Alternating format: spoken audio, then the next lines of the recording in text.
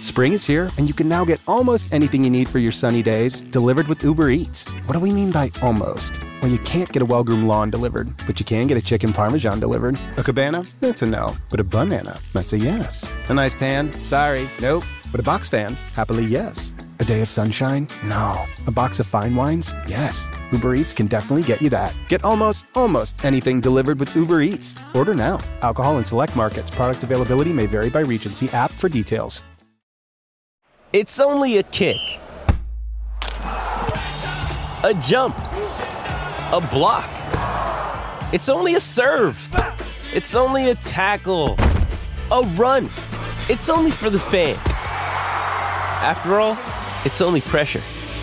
You got this. Adidas. On this episode, I chat with former Exeter Chiefs strength and conditioning coach. He's been through everything with Exeter, on the rise, winning the Premiership, winning the European Cup, and also the Saracen scandal. It's the powerful, the wonderful, the legendary James Parks. Give it up. Yeah. Big Jim is wearing his heels, marching around the town to get some thrills. But it's time to go in now, and he's big and rad. A shot of black coffee, now he's super dead. He gets lost on the beer dig hours. A shoulder of some whiskey, and he shoots like a ball. Parksy, talk us through your journey in rugby, not as a player, which was very good, but more so at Exeter. Like, you had 9-10 years there. Were you there when they were crap? No, no. I was incredibly fortunate. It all coincided with me leaving a job because I didn't get on with somebody in rugby league, and a seminal moment for me where I stood up for the values that I believe, and I was like, look, I don't like the way this guy treats people, so off I went, and I was really fortunate that an opportunity came up at Exeter. I grew up in the southwest. I went to Ivybridge Community College, which is just down the road as well, where a few of us came through there, and it was an opportunity to go home, which was incredible. My first year there was their third year in the Prem. For some unbeknown reason to me, it was just like jumping on a rocket ship, and everything there was founded on real solid foundations and gave us the opportunity to, year after year, become more and more successful. I did 9 incredible seasons there with an amazing group of men, players, coaches alike, support staff, office staff. The whole of the way through the club, there was this really, what's the right word? Family's not the right word, but cohesive environment. You'll know this. As things grow, it becomes harder and harder to keep hold of that ethos and make sure everybody knows everybody and knows what their kids' names are and can have those sort of conversations. But when I first arrived, everybody sat in the same office. You pretty much sat on somebody's lap. The infrastructure wasn't what it is today. And I think that closeness has a huge part to play in success, especially when you're building something and coming up through. And yeah, I said 9 incredible years there at the face of the time that Saracens were incredibly successful as well. There's a bit of a rivalry there now, of course. And yeah, we were fortunate enough to do, say, 6 Prem finals in a row, which is incredible. What a journey. And say some of the memories there. I remember the first time, I remember the last time. And along the way, we got to pick up some silverware as well. And alongside that, those are great things and stuff you'll remember forever. But without doubt, and everyone will talk about this, the people you meet on the way, all of the personalities you get to coincide with, the way you get to see young men turn from these guys who some of them at school or just leaving school, coming through and turning into British Lions is, say, something I'm incredibly proud of and very humbled to have been a part of. Absolutely, without a shadow of a doubt. Like, those are the bits that really stick with me. Yeah, I mean, Exeter's one of them clubs, and with all due respect, even when I was playing, I thought just overachieved all the time. And I say that because I looked at the profile of the team, and at the time we had no idea like Luke Cowan-Dickie was going to come through and be one of the best hookers in the world. Jack Noel, for me, is one of the best players in the world. Sam Simmons, etc. The South African contingent as well that's now come in. Don Almond as well, just to name a few. They've obviously signed Hoggy and Johnny Gray, but at that time, playing against Exeter, I was like, how? Like, how is a team in Exeter, I mean, not a place that is synonymous with rugby in my opinion, although Cornwall is. Played down there a few times, but when you actually think about it and put it together, farmers, slightly different, a bit alternative. Second biggest rugby county in the country, behind Yorkshire, I think. I mean, there's a whole host of factors. No real other competition for playing resource in the immediate area. Like No football? Yep, say limited football. And so there's a lot that paves the way for hugely successful academy and pathways through. And then layer on top of that Rob's ability to be able to believe what he sees with his own two eyes when he's recruiting, doesn't follow the hype, and has a real strong belief in hard work. And that underpins everything. And when he recruits, that's what he looks for. So does somebody have those innate capabilities that are going to allow somebody to flourish within our environment? Because if they're working hard on the pitch when somebody's not, in inverted commas, not watching, then surely they're going to a certain extent, put the same sort of application into improving, giving the appropriate resources. And the coaches there from top to bottom are fantastically talented and give people a framework to go and make the best out of themselves. And alongside that, people can be themselves there, I think, as well. What's it like managing these young bucks? And for the listeners, were you head of strength and conditioning, performance? No. Strength and conditioner? Yeah, I was one of the senior strength and conditioning coaches at the club. I was the shortest serving member of the team there at 9 years, which gives you an idea of the consistency that program's had over the course of time. So Mark Twiggs was my lead, and there's some other great people there, Rob Bedard, Nick Cox, etc. So we made up the sort of heart of the strength and conditioning team. Which is the heart of, I always say, like the physios and the strength and conditioning team are not undervalued, but undervalued maybe in the public domain of the importance and the amount of work and the amount of graft and the amount of, I imagine it's so small in terms of margin, being able to show, to try and get a player fit or to try and get a player strong, to keep them on the pitch, to get them back from injury. I always saw it as the kind of unseen work that doesn't get the energy that it probably deserves. Yeah, you don't do it for any reason other than that you hugely value people. You think that they've got an incredible potential to fulfill and you want to help them do that. You're not there for the limelight. That's a certainty. He said, sat in a podcast studio. Hey, you guys. No. Yeah. But it's not about that. It's about helping people to get the best out of themselves. And rightly so, the medics are an incredible bunch as well. The amount of emotional energy that they tie into players and people is phenomenal. I haven't got a bad word to say about what they invest in the guys, and the guys understand that. But it's part of being a team. You sign up for that. That's what you're there for. You're there to make sure that when the guys get the opportunity to go out there and be their best selves, that you have given them everything so they can be all they can be. And that, for me, is what it's all about, end of line. And it goes away from, it's not just sets, reps, etc. It's also personal relationships, opportunities to be able to, it's a bit of a pastoral role, and you'll know this because you've been there, but they help you through the shit, when things aren't good, when you're not selected, when you're injured, you're playing well and you get dropped, when you've had a row with your missus, when you've got a new kid and you're not sleeping. All of those things are a huge part of it. I look at it as performance, everything outside the rugby domain comes under these guys' banners. There are so many taxing things, getting guys to do those little bits of shit that are brutally boring but actually make a difference long term and keep guys fit, healthy, sane and well, so that when that opportunity does arise, they can step out there and unleash this incredible potential that they've got. And I genuinely believe that is our role, as opposed to just the lifting weights and bits, because almost to a certain degree guys could do a large amount of that themselves. Yeah, so it's a lot of the emotional and mental aspect, because you'd know probably more about these players than the coaches would. And would they tap into you? And how much would you give them? So if you're working with a young lad, maybe he's out of contract, his go-to is to moan, he's miserable, like just his personality, like me basically. Sapper. Yeah, exactly. Or a sappergiser. I was known as a sappergiser. I had sap, but it was that good that it gave people energy. I'd say reverse it. Yeah. But what's it like with having to manage that? Because there's a lot of pressures, contracts, concussion, when you're in denial about being injured, and I think all of the things that go with being a young lad as well now, like mentally. Yeah, definitely. It's challenging, and different people have, as you say, different habits, different go-tos. It's about understanding people, isn't it? It's about relationships. Say human capital, as we call it, is massively valuable, and something that I personally feel Exeter did a really great job of, was bringing in an unbelievable group of human capital and allowing that to go out and do their thing. So it is challenging, but it's also hugely rewarding when you get it right. When you see these guys, seeing somebody go from playing for Brixham first team to playing for the British and Irish Lions, Sam Simmons, to seeing Jack Knoll the day I turned up and I thought he played scrum half because you're so small, to now being a dad of two, just married, British Lion, all say I can go through more. Slady, there's people that aren't there anymore. The Sam Hills, all the guys that gave their everything. The Brett Sturgises. The list goes on, and it's what you get into the job for. It's what you want to be there for, is to help these guys really be everything they can be. And that's hugely rewarding, because for some people, if they didn't have the club or rugby, the end might be quite bleak for them, but it's about getting them to understand and harness all these incredible facets of their being that they have, and utilising them to be a better version of what they could have been had they not been in your presence or in your care.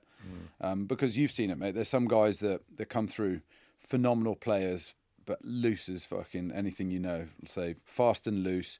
Occasionally they get an opportunity, blow up amazingly well, and then are off the rails. But it's about, if they didn't have these experiences and they were in the outside world, it's about making sure that when they come out of your care that they're in a better position than they would have been. Yeah, exactly. I suppose that comes down to the people that they're a part of. When I look at Exeter, well, it's obvious, the stuff that you've just said then, not that the trophies necessarily show you how successful a team is. I know that winning a trophy doesn't say, well, this team is unbelievable because they won a trophy. And that was one of the things at Saracens they spoke about. When it's all said and done, if you don't win a trophy, does that mean that it's been a disaster in the season? No, it doesn't. Let's talk about the stuff that happened at Saracens. Now, I don't know how you feel about it. We've not spoke about it. No, we haven't. I wanted to save it on here. That's fine. And I'm sticking to my guns. Yeah. What's your view on it? Well, I was there. Yeah, I know you were there, and I was on the other side of the camp. So I got brought into it. For me, at Saracens, right, there always is a bit of smoke and mirrors. Now, I've not told this story before, but why not? Let's share it now. Chat with James Parks. Why not? Let's share it now. A big day out. I don't always think there was a natural care for people exactly the same, like as in 100% for each player.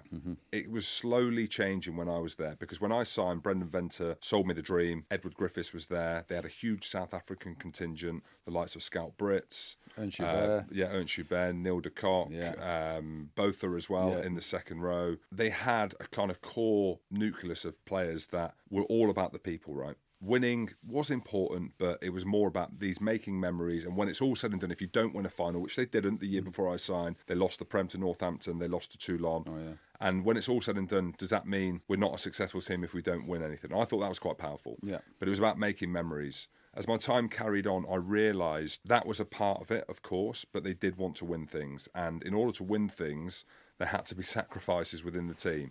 So players like myself, Kelly Brown, Petrus Duplessis, Jacques Berger, the players that weren't world class but were very good players got fucking flogged like horses. Do you know what I mean? To get to the point where we'd get to the quarters, and we joke about it on the podcast, and when we got to the quarters, the semis and the final... You have a rest, Jim. Well, you have a rest, but I could barely walk. You know, it was like I was absolutely fucked by the time I got to there, but it was in order to get Cruz, Itoje and whoever else... The worldies. The world-class players completely brimming for the final. And I'm happy with that. I'm happy that they used me in that. But dynamically, it was like it wasn't... Every player was exactly the same. It was them and us. And then also, when I reflect on it, when you look at myself, Kelly Brown, Petrus Duplessis, if we are the second-string players and we're all internationals, Petrus Duplessis wasn't, but he could have been. He was fantastic, tight head. And... you had the ability then to get your top-end players fit for the games at the end of the season. As we know, a lot of teams limp into them semis and them finals because of the damage they've taken and 25... The attrition rate's phenomenal. Of course. So when I look at that, I can kind of understand where the frustration would be, but from other teams. But for me, the whole thing around money and the whole thing around co-investments, we knew about co-investments and we were never told to shh. We knew about the property thing. So for me, I was looking at it like, brilliant. Like, great way to make some money. Yeah, not even make some money. As in be looked after, as in get a house in London. It's not like Exeter. Get a house in North London. Well, it might have now. The property rate's gone up. But when I was in it, you know, if I found out that Chris Ashton had half of his house paid for, and I play stupid, but I'm quite diligent when it comes to that. I'm not looking at that thinking, my God, we are...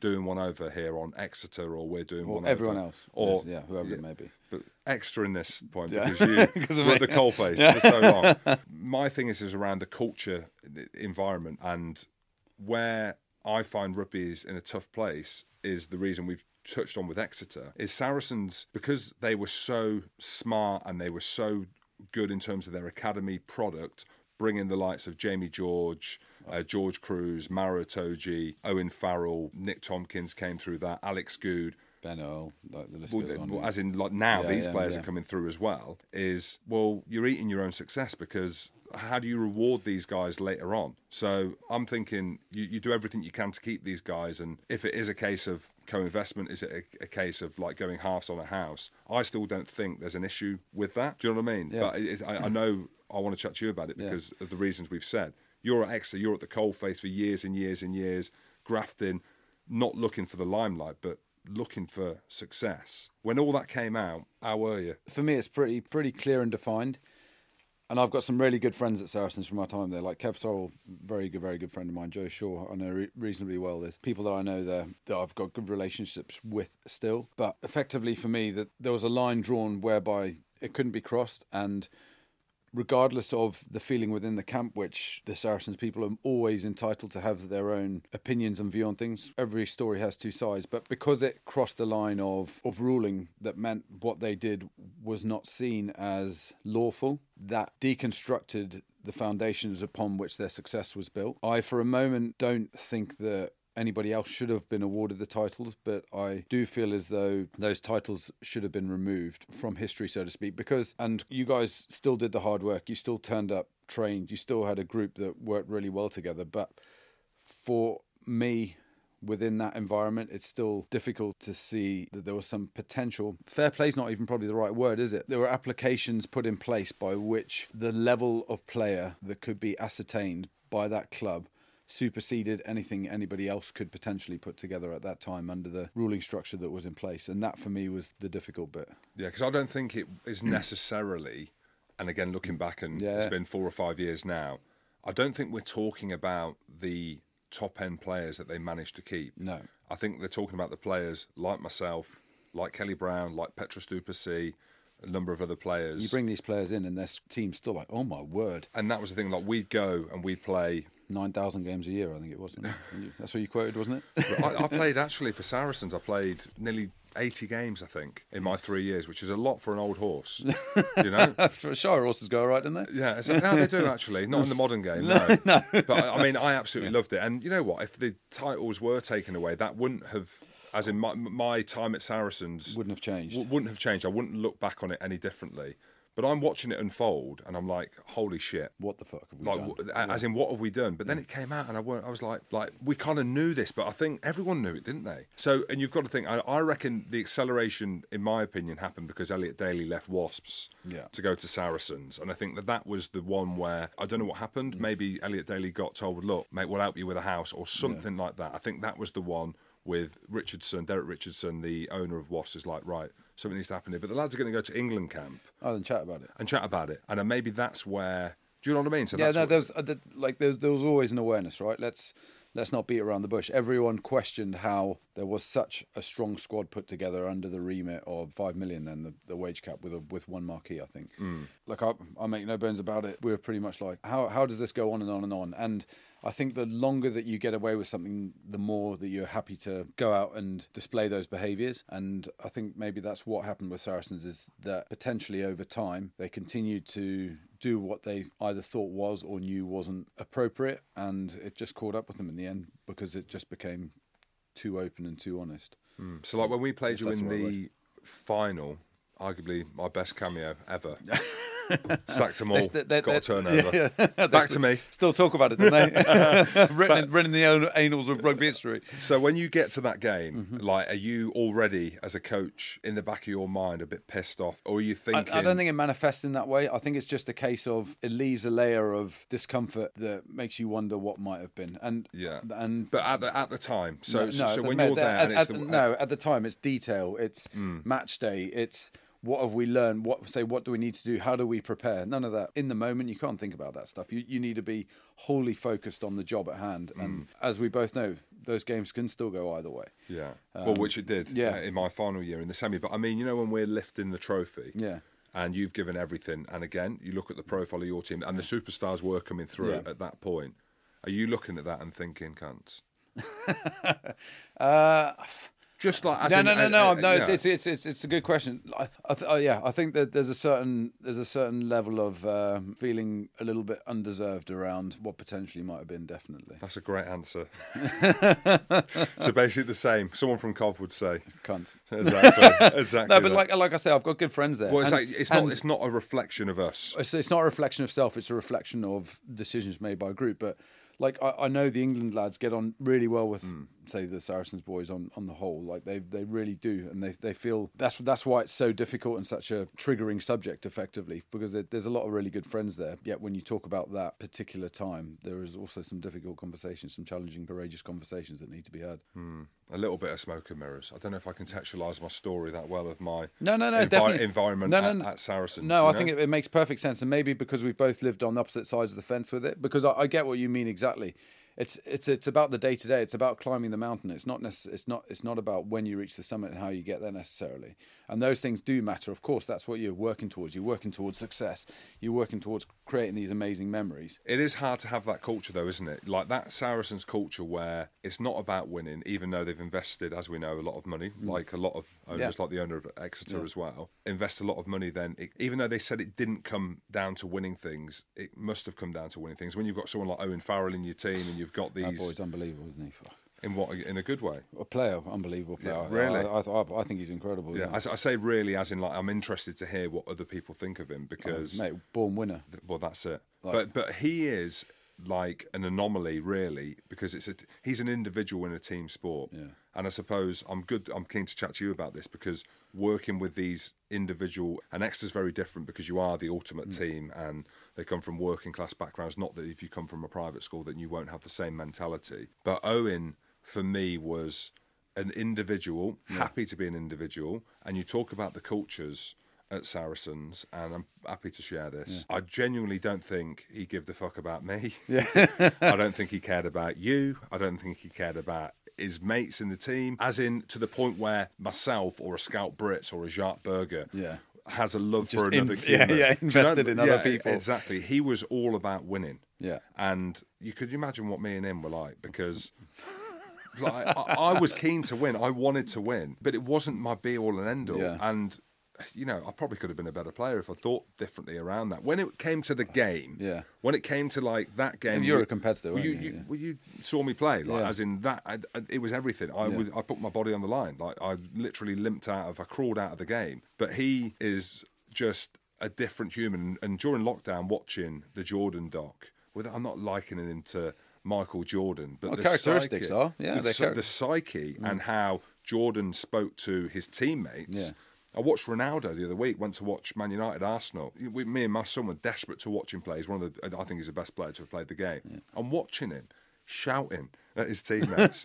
Even if he made a mistake, he's done like a 1-2 shit pass, and it's gone, and he's like blaming his mates. And I'm thinking, maybe it was me. No. You know, maybe this is what it's about, and of course you need these people in the game. I think everyone treads a different path, right? And everybody's route to success is paved on previous experience within their life, and that's what led you to where you were.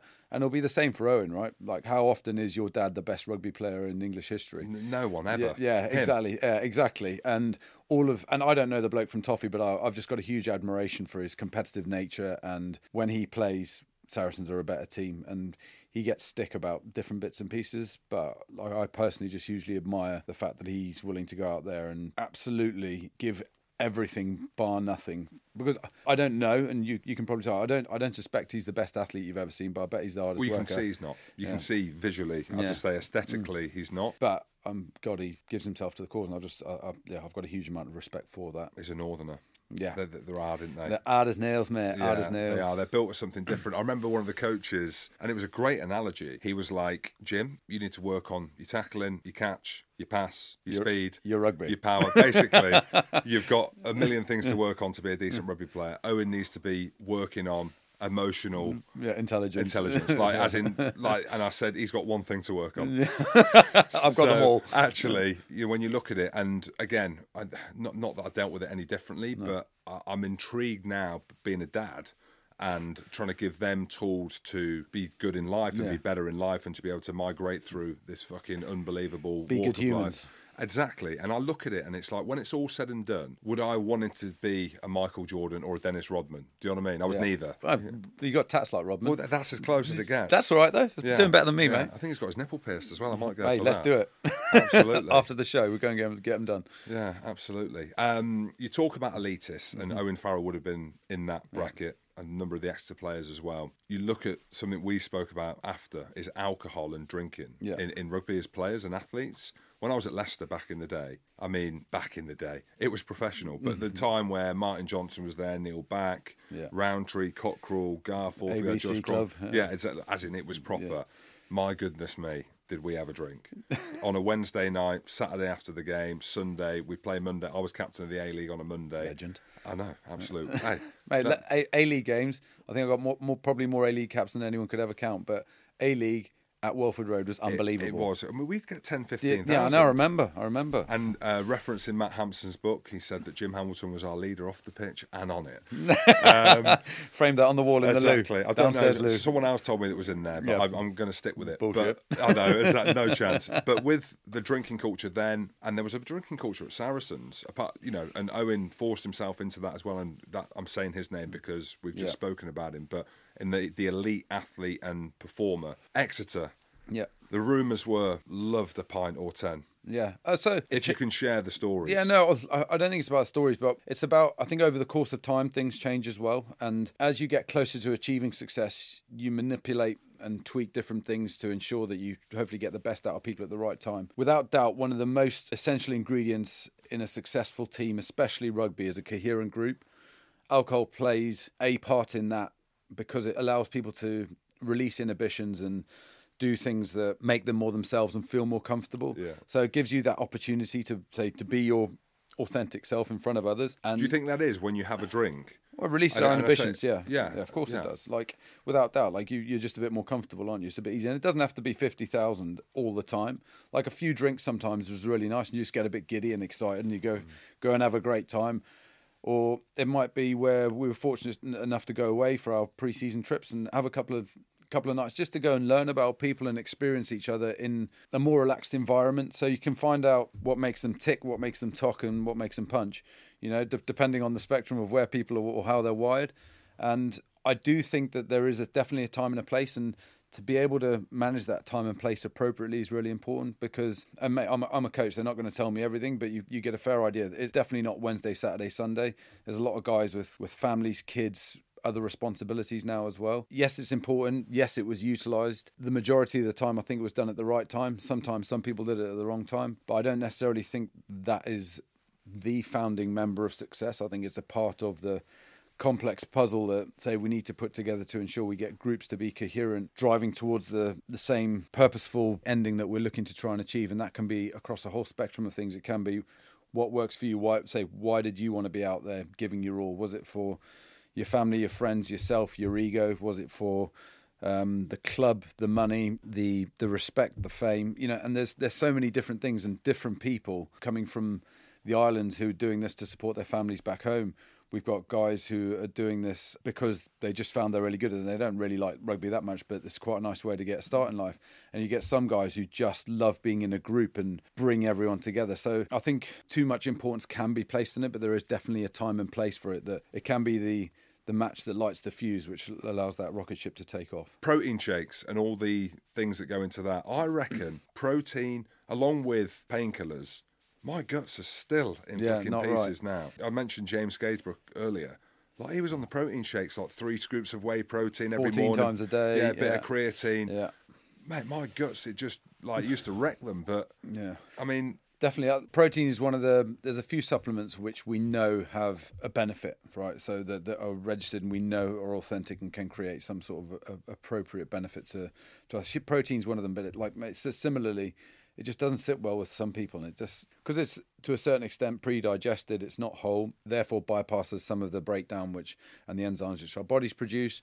And that can obviously play havoc with our stomachs. I similarly have had similar experiences. Some of the boys' guts just get absolutely torn apart, and they say the same, the diclofenacs and all the anti-inflams, absolutely terrible. There's no sort of long-term research on it. The protein seems safe as safe can be, but it just isn't a nice process to be able to go through. But for some of these guys, these supplements are essential because they can't eat enough to be appropriately sized to be able to compete with some of these guys or to be able to maximise their potential. So, what would you need to eat? So if you've got a protein shake, so let's go back. If Skays is having 3 or 4 scoops of protein, whatever the numbers of that are, what's that equivalent to? If he's having a shake in the morning before he gets out of bed. Yeah, so to take on enough protein per day, it's 2 to 2.5 grams per kilogram of body mass per day, and those are extreme numbers. The literature ranges anywhere from like 0.8 to 2.5, but bodybuilders, they do like 2 to 2.5 grams of protein. So you're looking at, for human beings, so 100 kilo bloke wants to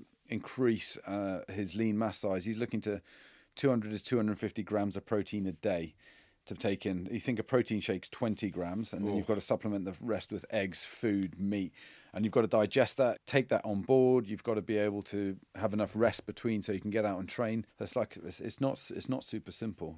It takes a fair bit of eating, and then obviously that's why guys utilise the supplements, because it's just an easier road to getting to where they need to be. And you know what rugby players are like. They're like, give me a number, I'll hit it. And then they go away and off they do, and they find a way to do it. And often that is through utilising supplementation. But let's hope that in some cases we know that young people can be influenced inappropriately with that and make poor decisions. But generally in this country it seems pretty reasonably safe. Most people make good decisions, whereas like we hear in South Africa at Craven Week, they're finding 4, 5, 6 lads using anabolic steroids. Yeah, I was chatting about Craven Week with my mate Roddy Grant. Yeah. Because you look at the South African build on them, and it's easy to say, oh, they've been on steroids. But not all of them have. I know that that's not the case. It's the Afrikaans, the fact that they've been brought up on farms and eating bulls since they were and born. Stretched. Are very, very. I mean, they're just unbelievable athletes, aren't they? That I always say, if you're struggling as a team, I said to my mate Deeks at Leicester, struggling to get on the front foot, struggling for anything, struggling in the collision, sat on a couple of South Africans. Have you seen that boy, that Jasper Wiese? Unbelievable. What a season. I had a few beers with him in Wales, actually. Did you? This was the thing during the pandemic, and the whole thing around Scotland, they weren't allowed to have a beer after Ali Price had his 50th cap against Italy. Yeah, that was in the Six Nations. Yeah, in the autumn, me and Goody are doing a live show in Cardiff. Midweek Wednesday, they've got South Africa got Wales at the weekend. Jasper Wiese, Mostart, a load of the other lads having a few beers. Willie LaRue. Midweek, few beers, not mad. Yeah, but that's the thing. Maybe just 10. And then Rogs up at the weekend. They are like different breed. They are. They are built for a bit. Because before, historically, and you'd be the same. Islanders were the ones. You'd just put Islanders in your team, and then you get on the front foot and you could do worldy things. Yeah. For me, if I'm a coach, I'm bringing in South Africans. Janus Kirsten, Jacques Vermeulen. There you go. Like say, just to name 2, but you could go through all of them. Hester Hazen, Harlequins, best player. He's going to be playing for South Africa again for sure. Like you say, there's so many of them in there. Liebenberg, Jasper Wiese. You look at the lads, the Dupree brothers at Sale. You look at Lou Diega. You look at Delande at Munster. Oh my goodness. Then you look at Paul Willemse, who's French, but South African. Exactly. I mean, they monsters. I mean, and then you look at the South African side, and there's another 23 of them that we're not even talking about who are phenomenal. But the pressure, and this is what I was chatting to Roddy about. Like, if you're in South Africa, in a country like that, where there's nothing. I mean, I love South Africa as a country, but my goodness me, it's not even on its knees, it's on its back. I lived there for 12 years. Sad state of affairs. Sad state of affairs. Incredible country, beautiful, amazing place. Wouldn't take my kids there. Well, they don't, do they? Yeah. They most of them stay. Or it's mad, isn't it? Live in France or use the opportunity. So sad. It's crazy, isn't it? I mean, the pressures that they're under as young lads. I know Craven Week is the one well documented. I read an article on the BBC before around some of the lads have been done for steroids. And what are they, 16 years old? Yeah, 16 to 18. You don't hear of stuff like that in the UK, do you? I know there's been a few in... individual cases in rugby league as well, a little bit more. Yeah, in rugby league. Again, you could see why. Yeah. Like in rugby league, that playing that sport and the size. But in union, we're pretty clean, are we not?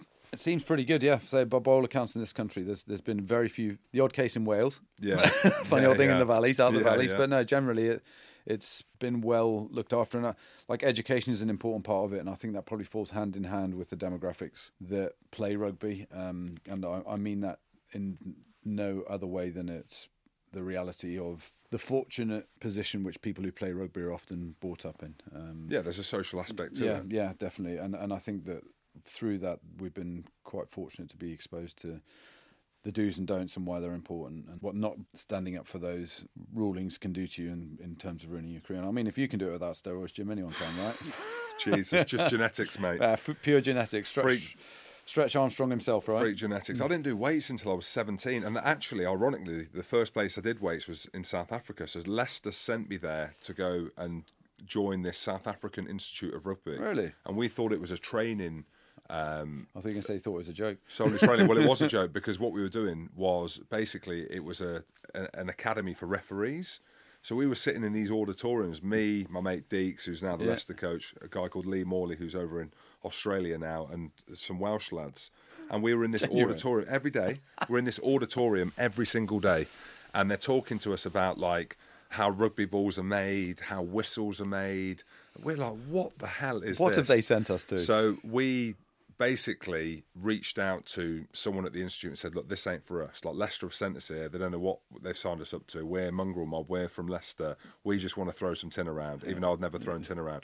Anyway, it went from that to where I ended up with Deeks. He was injured the whole time. Which Deeks, Louis or Brett? Brett. Two of the hardest blokes who've ever done it. But we went from doing that to having one-on-one training with Ollie LaRue, who was the Springbok prop. Yeah, I remember him. So he'd take us down the beach every Friday to do an Ironman, which you had to run peer-to-peer, swim around the pier, do these mad exercises on the beach, train with him on a Friday. At the weekends, we'd train with a guy called Kevin Barry, who was the Natal Sharks and Springbok conditioning coach. We were taking supplements, legit. Bit of creatine back then. Bit of biltong. Of course, yeah. 100%. Just eating constantly. I mean, the meat's so cheap there. And I went from being in South Africa, having not done any weights in my backyard in Coventry and Leicester. And when I came back there, the development of having that strength and conditioning, well, it was not even comparable. It was like, that's what it was. It made me, well, I still couldn't run, but I was naturally strong as an ox. But that was it, like that, at that age of 17, 18, and that training, that time in South Africa. How long were you there for? A week? Yeah, exactly. It felt like a week. I was there for just under a year. We got run out. Really? We ended up having a big scrap and we had to leave. So, in a car park at my old rugby club, DHS Old Boys. Yeah. And we'd gone there, and because I wasn't about the training, I was about playing. So I ended up playing for DHS Old Boys, and we were out one night, and I'd basically taken the position of, what was that second row at Exeter, who was in the team, the old school, for years and years? Well, Tommy Hayes? Tommy Hayes. Yep. So I'd basically come in and taken Tommy Hayes' position, right? Okay, young lad coming through. Tommy Hayes was at the end, and we were out one night in a nightclub in Durban, Night Fever. 20 rand to get in, so it was about £2 to get in, all you could drink. And this lad, let's call him Tommy Hayes, makes a beeline for me and starts on me in this nightclub. And he's pissed out of his head because obviously I've taken this position, but he's never said. Not for you to stand down from a confrontation ever, Jim. But at this point, these are my teammates. I never did. So Deeks gets involved, and Deeks gets in the middle, and he's like, mate, like, what's the fucking problem here? Anyway, Tommy Hayes swings at him, and then Deeks steps back, and as we know, launches. Left uppercut. Sleeping. Knocks this lad clean out. This lad is like a legend. Of the team. Was a legend. We don't think anything of it. We carry on the night, go out, eat our Bratwurst sausages. And as we get back to the house, all the lads are queued up in their bloody 4x4s. You're kidding me? Waiting for us to get there. They'd gone in, they'd wrecked the joint. They pulled this lad called Owen Williams, who played for Wales Sevens and Cardiff, and ripped him out of his bed. His missus was there, Angie, and we're like, taxi driver, drive. So the taxi driver's taken us, and it's like, where am I? I said, take us to the owner of the club's house. So he took us to the owner of the club's house, and the club, the lad Michael Spinks was a scrum half for the club. Yeah. His dad was the owner, and his dad was like, look, if there's an issue, you need to go to the rugby club and sort it out. Like, you need to get there and fucking deal with it like men. So I'm thinking, Jesus Christ.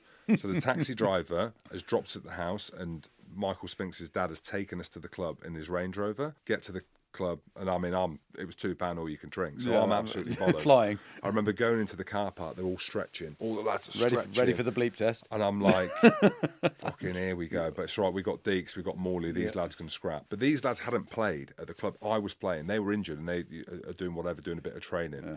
So I remember opening the door, and they're like, get out of the fucking car. I remember getting out of the car, and I know them. I've walked towards the captain, and next thing, someone's hit me. Let's just say it was a scaffolding pole. Someone's hit me that hard. Apparently, I'm like... Good night. I'm starfished on the floor. Gone. So I don't see anything, but the story goes, they're trying to get Deeks out of the car, and he is uppercutting them from the car. So You're like not kidding even me. a standing start, and Oh, they're dropping like flies. Police turn up, mace everyone, and then next thing we know, me and Deeks are in the back of the car, back of the police car. I got pictures at home on my wall of us, like me nose is across my face, my lips are literally 5 times the Bubba size. I know, Deeks, not a scratch on him. He goes home, back to Leicester to play. I end up staying, and they were like, they're all shaking my hand, like they thought I was an absolute legend because I took a pasting. That hell of a story. No wonder you got a storyteller on your biography. Of course, that's what it is. Yeah, true story. And the weird thing was, maybe 10 years later, I was in Leicester, and the lad that was captain of the club, Ludi, his name was, like comes up to me and asked her. You're kidding me? Oh, do you remember me? And I was like, my last memory Was you smacking me? Was me. It wasn't him. Me walking towards you and someone hit me with a scaffolding pole. Jeez. So yeah, that was. Hey, fucking make a man of you. Oh, wouldn't That's it just? all I Wouldn't it know. just? I never even played rugby in South Africa. Funnily enough, I didn't start till I moved to England, but you played on surfaces that are like concrete. Well, this was a cricket pitch that we were basically playing on. Hey, it's Kaylee Cuoco for Priceline. Ready to go to your happy place for a happy price? Well, why didn't you say so? Just download the Priceline app right now and save up to 60% on hotels. So whether it's Cousin Kevin's Kazoo concert in Kansas City, go Kevin, or Becky's Bachelorette Bash in Bermuda, you never have to miss a trip ever again. So download the Priceline app today. Your savings are waiting. Go to your happy place for a happy price. Go to your happy price, Priceline. Oh, such a clutch pickup, Dave.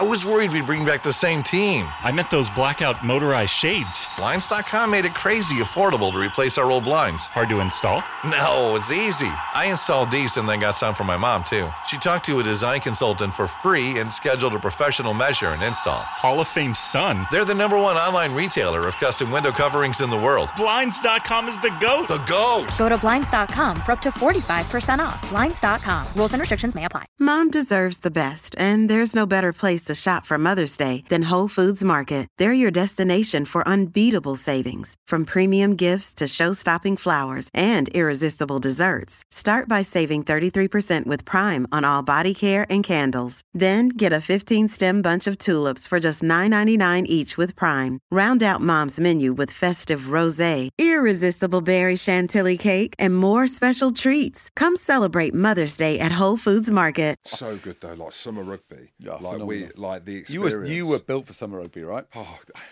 Wasn't he? I'm literally chomping at the bit for summer rugby.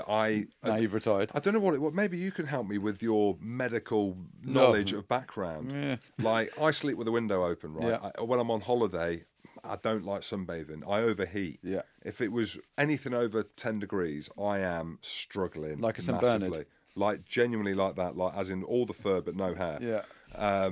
What I mean, is that a thing? Is it? Like, Yeah, can't help you on that one. Jim Burt, say holidays sound terrible to me. Oh, for you, God. Absolutely. Skiing, take up skiing. Summer rugby? Would you be up for it? Yeah, 100%.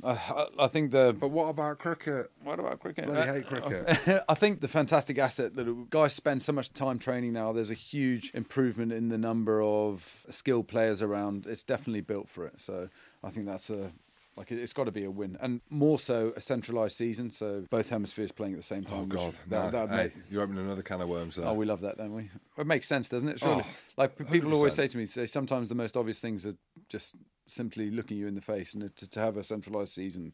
And it would allow for democratisation of the game across the international scene as well, because you could rotate, so you could play a superpower, you could play tier 2 nation, and it would enable you not to have the same cycles year on year out in terms of who you play and the same old faces, etc. What's the optimal amount? And I've got a number in my head, and it was interesting talking to Ebenezer Beth, who's at the top of his game, an absolute warrior. He's got a number in his head, he told me, of the number of games maximum you should be playing. If you're a top level, say you're a British and Irish line, but more an international player, just roughly, I know, like as again, I think it's very different for different people. What you'll see is, and you again will have come across this firsthand, is some people can just do it some people can go bang, bang, bang, bang, game. And they need that. Yeah, and some people can play 2, 3 or 4, have a break 2, 3 or 4. What would be the max number? So 20 to 25, something like that. There you go. So you've got the same number in your head as me, and you've got the same number in your head as Ebenezer, and you've got the same number in your head as a lot of people that I know. I think 20 to 25 if you're one of them durable players that can go week on week, should be the absolute max you should play. Yeah. Because in that way, and then however that season goes, whether or not it's split and you've got the Six Nations, and then you've got a season, to say the season was changed, and say the Six Nations was the start, I suppose, of the season, and then it was delayed for everyone else that wasn't playing internationals, and the season started then, and you went through that kind of lovely summer barbecues, beers with your mates. Oh, I haven't got any mates, but beer's great. You would do that. I would do, wouldn't I? Yeah, you would. Hey, if the sun was out, you'd have a few mates. You just stand there and enjoy a cold beer, and then you finish the season with the autumn or the spring series if you're down in the southern hemisphere, and then that's it. And then you have that break. I don't even think there has to be a lead in with the Six Nations. I just think start them at the same time, and then those young players get the opportunity to get that time. Of course, say time in the saddle, which is so important. Like with all things, the only time generally in life that we get these meeting of heads is when the expectation doesn't meet reality, and too often that is the thing that doesn't align. Is Prem Rugby, English rugby, club owners, directors of rugby don't all have the same expectation of what will happen and how people will be managed, because it's such a difficult number of circumstances to put into one melting pot and come out with an outcome that works for everybody. Whereas, as I say, if we could bring it together and have a season that is in line for everybody, it would certainly start to solve some of the issues that we're seeing. And if we could manage those expectations more appropriately, then it starts to make it more of a level playing field for people to understand what you can and can't get out of your players. And I think it would also potentially adjust what internationals, how it was structured around their commitments to clubs, and it might change things, but who knows? It might mean that there are different avenues which can be explored around how we utilise our international players.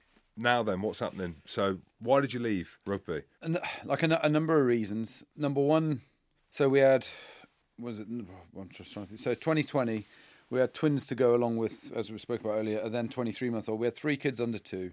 I very quickly following that turned 40. I'd had 9 years in the same position at Exeter, where it wasn't going to move because the coaching staff is so established there, and there wasn't really an opportunity for me to move forward. And this might sound a little bit silly, but I wanted to do something which meant I could help a larger number of people. I'm hugely passionate about people. I believe that humans can do incredible things. Given access to the appropriate information and resources, I just think that the sky's the limit. You really can go on and do anything you want to if you're given the right set of beliefs and an appropriate platform to work from. And so I set about a week after the twins were born, much to my wife's disgust at the time, looking at how I could take my skills, put it on a bigger platform, help a larger number of people, and bring together and construct something that we could put out and sell. Following that, it was end of season last year. I was looking at going to football actually, but they said it didn't work out.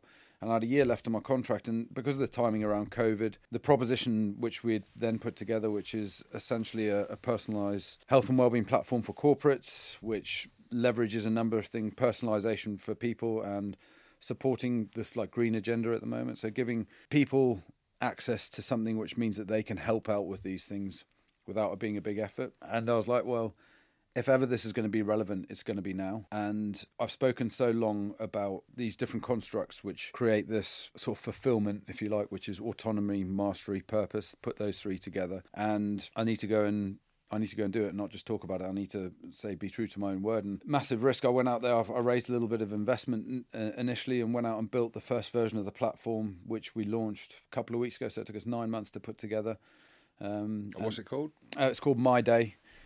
So it's all about what people do with their day and how they can do small things which make a big difference, and that's on a number level. That's behavioural science and habit formation for individuals, alongside accessing the appropriate resources and materials.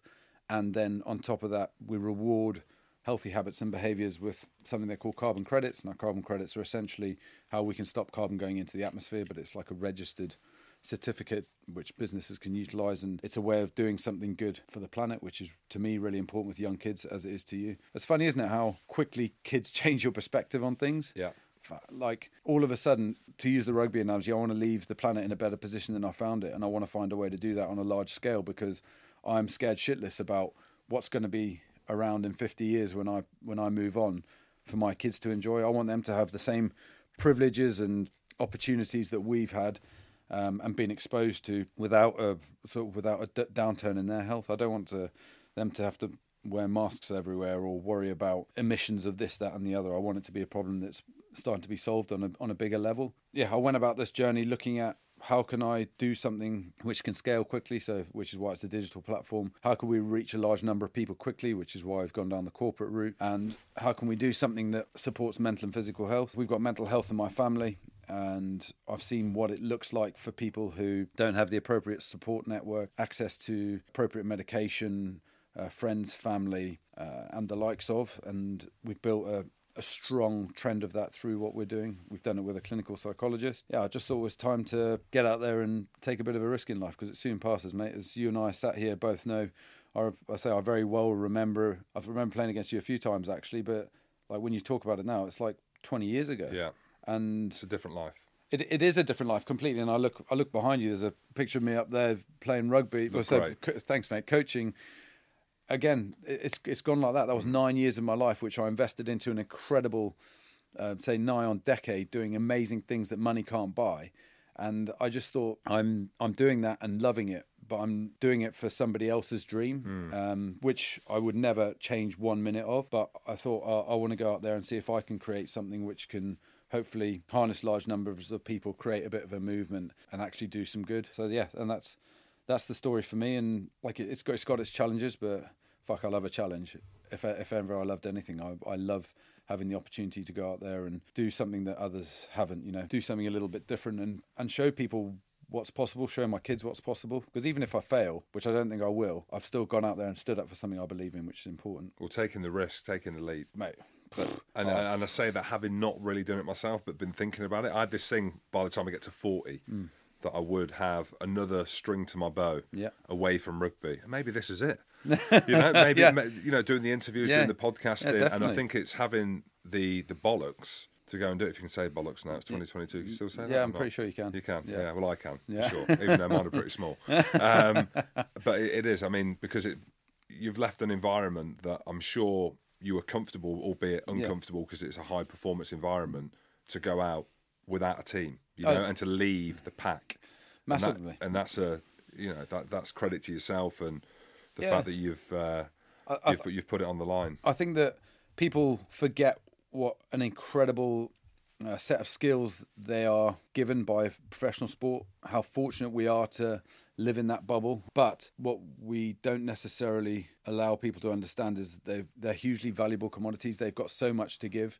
Like I spoke very early on about that opportunity where you've got the guy who, if he'd never found rugby, may have had a very, very different path in his life to if he found rugby, making sure he's given that opportunity to be in a better position moving forward. And for me, guys need to understand that they're a valuable commodity when they're coming out of rugby. They've got an incredible skill set which isn't given to many. So if they can harness that and find a way to harness that through their career, they'll be amazed at what they can do following on from that. Like you look at success stories that come out the back of rugby and what people have gone on to do. And all too often we believe that that's the world, but I've very quickly learned once you step out of rugby that that's only just the start. I think somebody said to me the other day, for context in sport, if you take the four major American sports, so baseball, hockey, NFL and basketball, the total revenue generated from that fits inside the cardboard box industry in the States. Everybody has got eyes which look into sport and admire it because of all these traits that we've got, but we don't necessarily understand how powerful that is until we have to go and look for it afterwards. So my one word of advice to guys would be is, say, get on that bike early, find some things which pop your cork, light your fire, say set off your Tom Thumb, whatever it might be. So go and find those things alongside it and genuinely believe they'll be amazed at what they can achieve. Yeah. Well, rugby is the ultimate sport at any level when you look at it. The teamship, the values from all walks of life, all shapes and sizes, and it's going through a tough time at the minute. We won't get into that now, but the values in which it gives you, the levelers, the ups and downs, and again, that's obviously given you, it's given me a fucking life. No, mate, I'm so grateful to everybody I had 21 years in professional sport, everyone, Nigel Ray, we had Gary Hetherington and Tony Rowe. They all gave me incredible opportunities. And like we spoke about earlier, those things that money can't buy. It doesn't matter who you are. You can't be in those dressing rooms. It doesn't matter what you've done. you can't be living it with those people day to day, seeing them become players, team players, dads, husbands, and the rest of. And those to me are the things that I feel hugely privileged to be a part of, have been a part of, and now I hope I can go and create a team in an environment where we can push some of those lessons out on a larger scale to a larger number of people, to give them a little bit of that resource, all being well. That's class, Parksy. So if people want to find you, James Parks, where do they go? Where's the website? Or LinkedIn's the best place to find me, mate. Say James Parks on LinkedIn.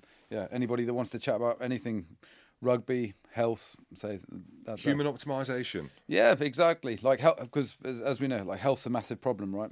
And we're looking at making sure we put in place preventive health systems to help make sure we can alleviate the stress longer term on individuals, but then second and third order consequences on the health systems within the world. But yeah, let's see what we can do, right? And the name of the company again? My Day. My Day. Yeah.